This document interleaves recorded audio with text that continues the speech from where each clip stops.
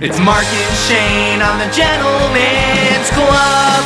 What's up, Gentleman's Club listeners? My name is Shane Allen, and I'm stuck in traffic right now at 490, and it makes me feel like a big piece of shit. Here's why. I reported traffic jams for fucking ever. Forever, right? In the Salino and Barnes Traffic Center, every single day, 3 to 7 o'clock, where I reported traffic, and I told everybody that I had the dumbest job in the world because there's no traffic in Rochester. And now I drive in it all the time, and it's so frustrating, and it makes me want to die. I don't know, a traffic reporter in Rochester is meaningless, right? Absolutely meaningless. There's usually never, ever traffic unless something really terrible happened, and then it just becomes news, right? It's not traffic anymore. It's like, oh, there was an 18-car pileup, and there was only a 15-minute delay. That's how Rochester works. That's the only reason we actually stay here, is because we don't have traffic.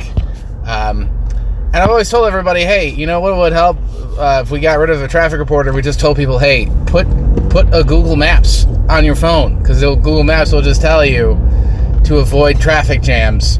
And then I don't even follow my own advice because I'm a stupid fat idiot. But that's enough about traffic chat.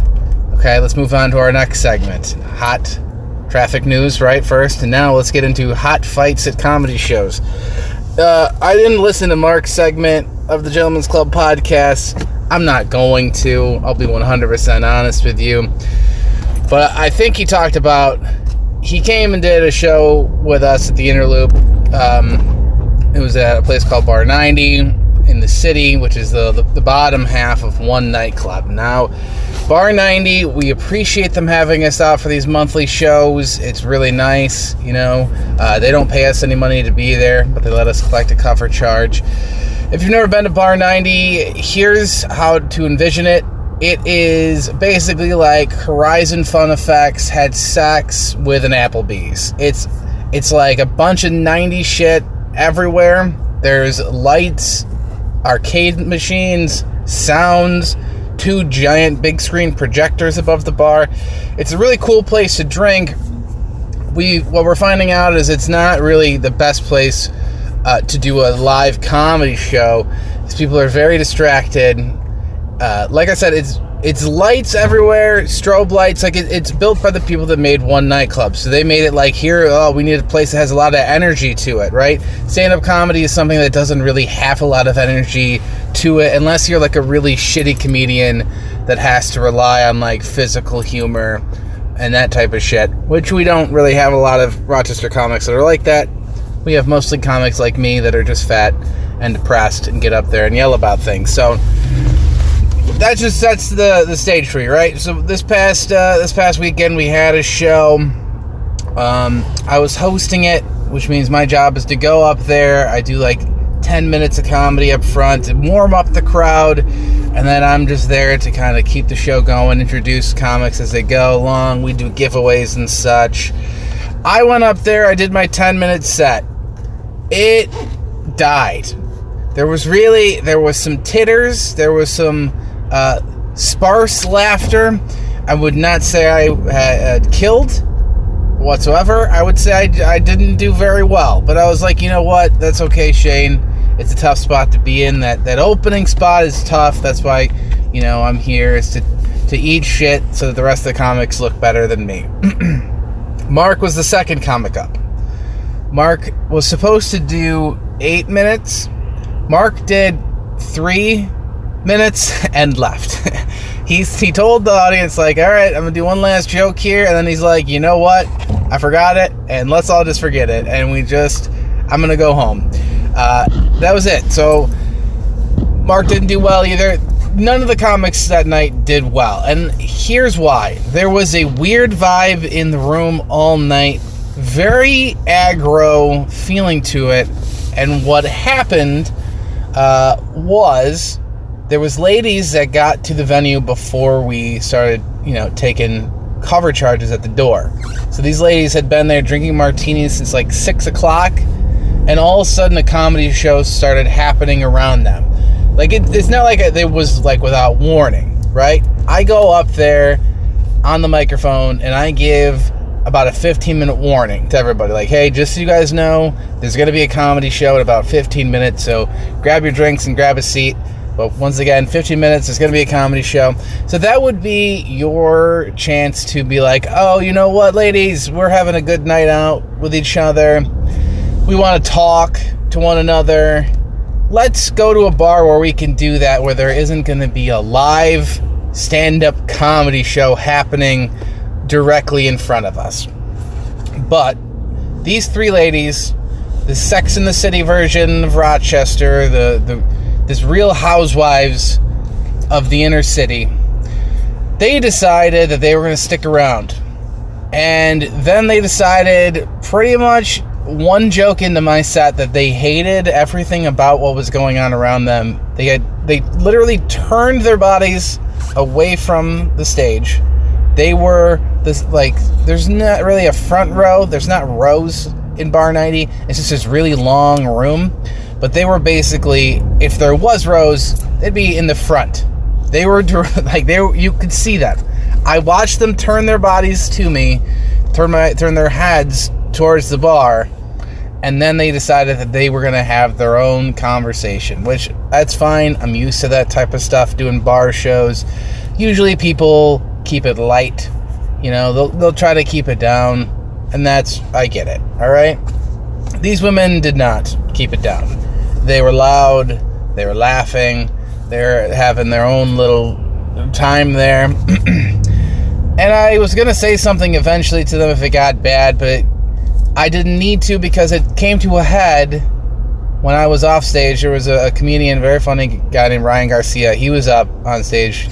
He was doing his material, or trying to, when a verbal battle broke out between audience members. Verbal battle. So what happened is, these three ladies that are drinking martinis, they decided to take a FaceTime call at the bar, which is a no-no, I'd say, all the time, even when there isn't a live entertainer going on directly, like in arm's length of you. Even at a bar, still weird to take a FaceTime call. Fucking rude to do that in public, to be honest with you. But, so another audience member came up to this lady that's taking this FaceTime call, on full blast, by the way. Like, I've never heard a phone that loud before. It was like she had it hooked up to a Bluetooth speaker, and she was taking this phone call. And another audience member came up to her and was like, hey, just so you know, we're trying to watch this comedy show, and we can't hear anything. Could you take this outside? To which she said, no, it's my daughter. Which, that's not also an excuse for it. If it's your child, you should probably want some privacy, because it's probably like a private family conversation, I'd imagine. Not something you want the whole bar to listen to. But also, you have a mobile phone. Mobile is in the name. Like, you can take it anywhere. Honestly, what you're saying is, no, I fucking don't like any of you people, and I want to ruin everybody's time because I'm a selfish piece of shit. So she made that statement, right, pretty clear.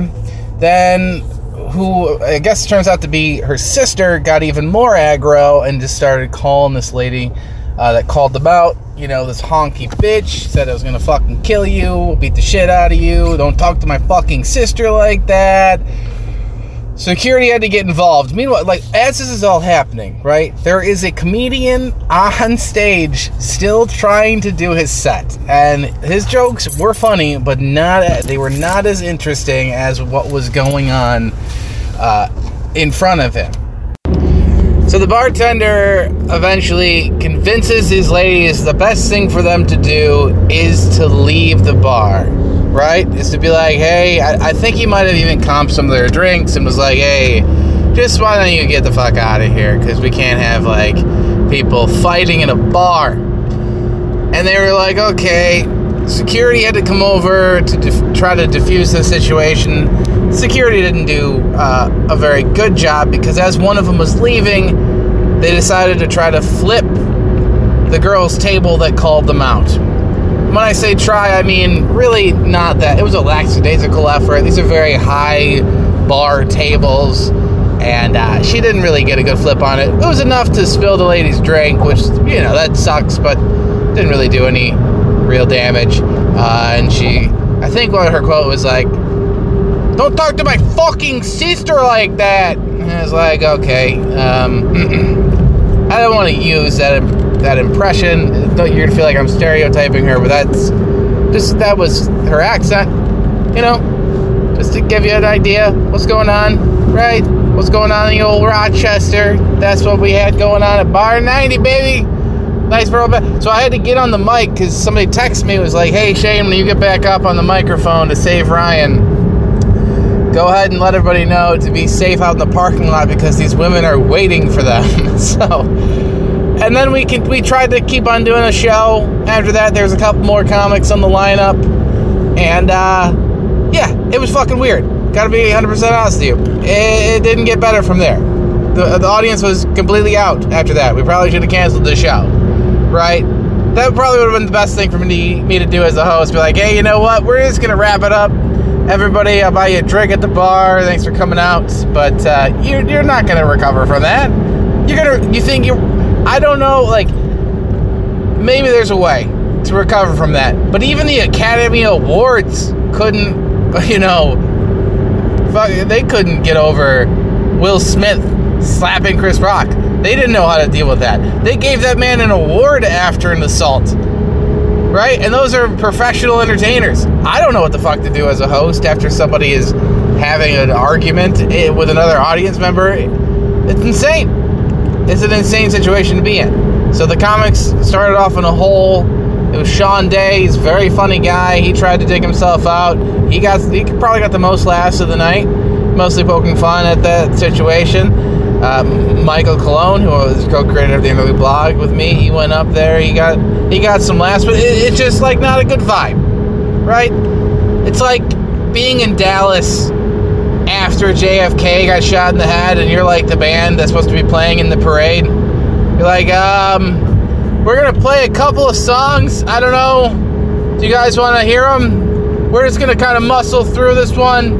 Don't everybody, if you could watch your step. They're trying to grab little pieces of the president's brain. Please don't try to take them home as a souvenir. We do have merch later. Anyways, here we go. Just a weird vibe in the room. So, if you have a venue and are looking for a comedy show, we'd like to go somewhere else because I don't know if I can mentally recover as a comedian from that. It's just a very odd situation. But so, just so you know, if Mark mentioned it in his part of the podcast that he didn't do well in stand-up comedy, I just want to let him know it's not completely his fault. Okay? Could he have fixed the situation if he was funnier? If Mark was funnier with his set, there is an alternative reality where these women had such a good time that they didn't take that FaceTime call and there wasn't, threats of them killing somebody in a parking lot. But, I don't know. I think everybody made it home okay. If not, then whatever. Right? My comedy show killed in some way or another, right? Isn't that the easy joke? That'd be cool. Alright, I'm going to switch to the Patreon side. If you want to hear a very special edition of Stuff You Can't Eat with Shane, get on over to that side. $4 a month. Patreon.com/Gentleman's Club. That's probably not it. Mark's going to be mad at me, but I'm sure you can just Google the Gentleman's Club Patreon, and that will get you there. Because nobody types in URLs anymore, right? I can't even bother to, scan a QR code. I just go straight to the old Googs, baby. If you can't Google it, then I'm out. Although, like I said before, our show name's so fucking stupid that I don't know. If you type in the Gentleman's Club Patreon, it's going to be like, did you mean an OnlyFans page? With stripper boobies? Okay. Go to the Patreon side. Bye.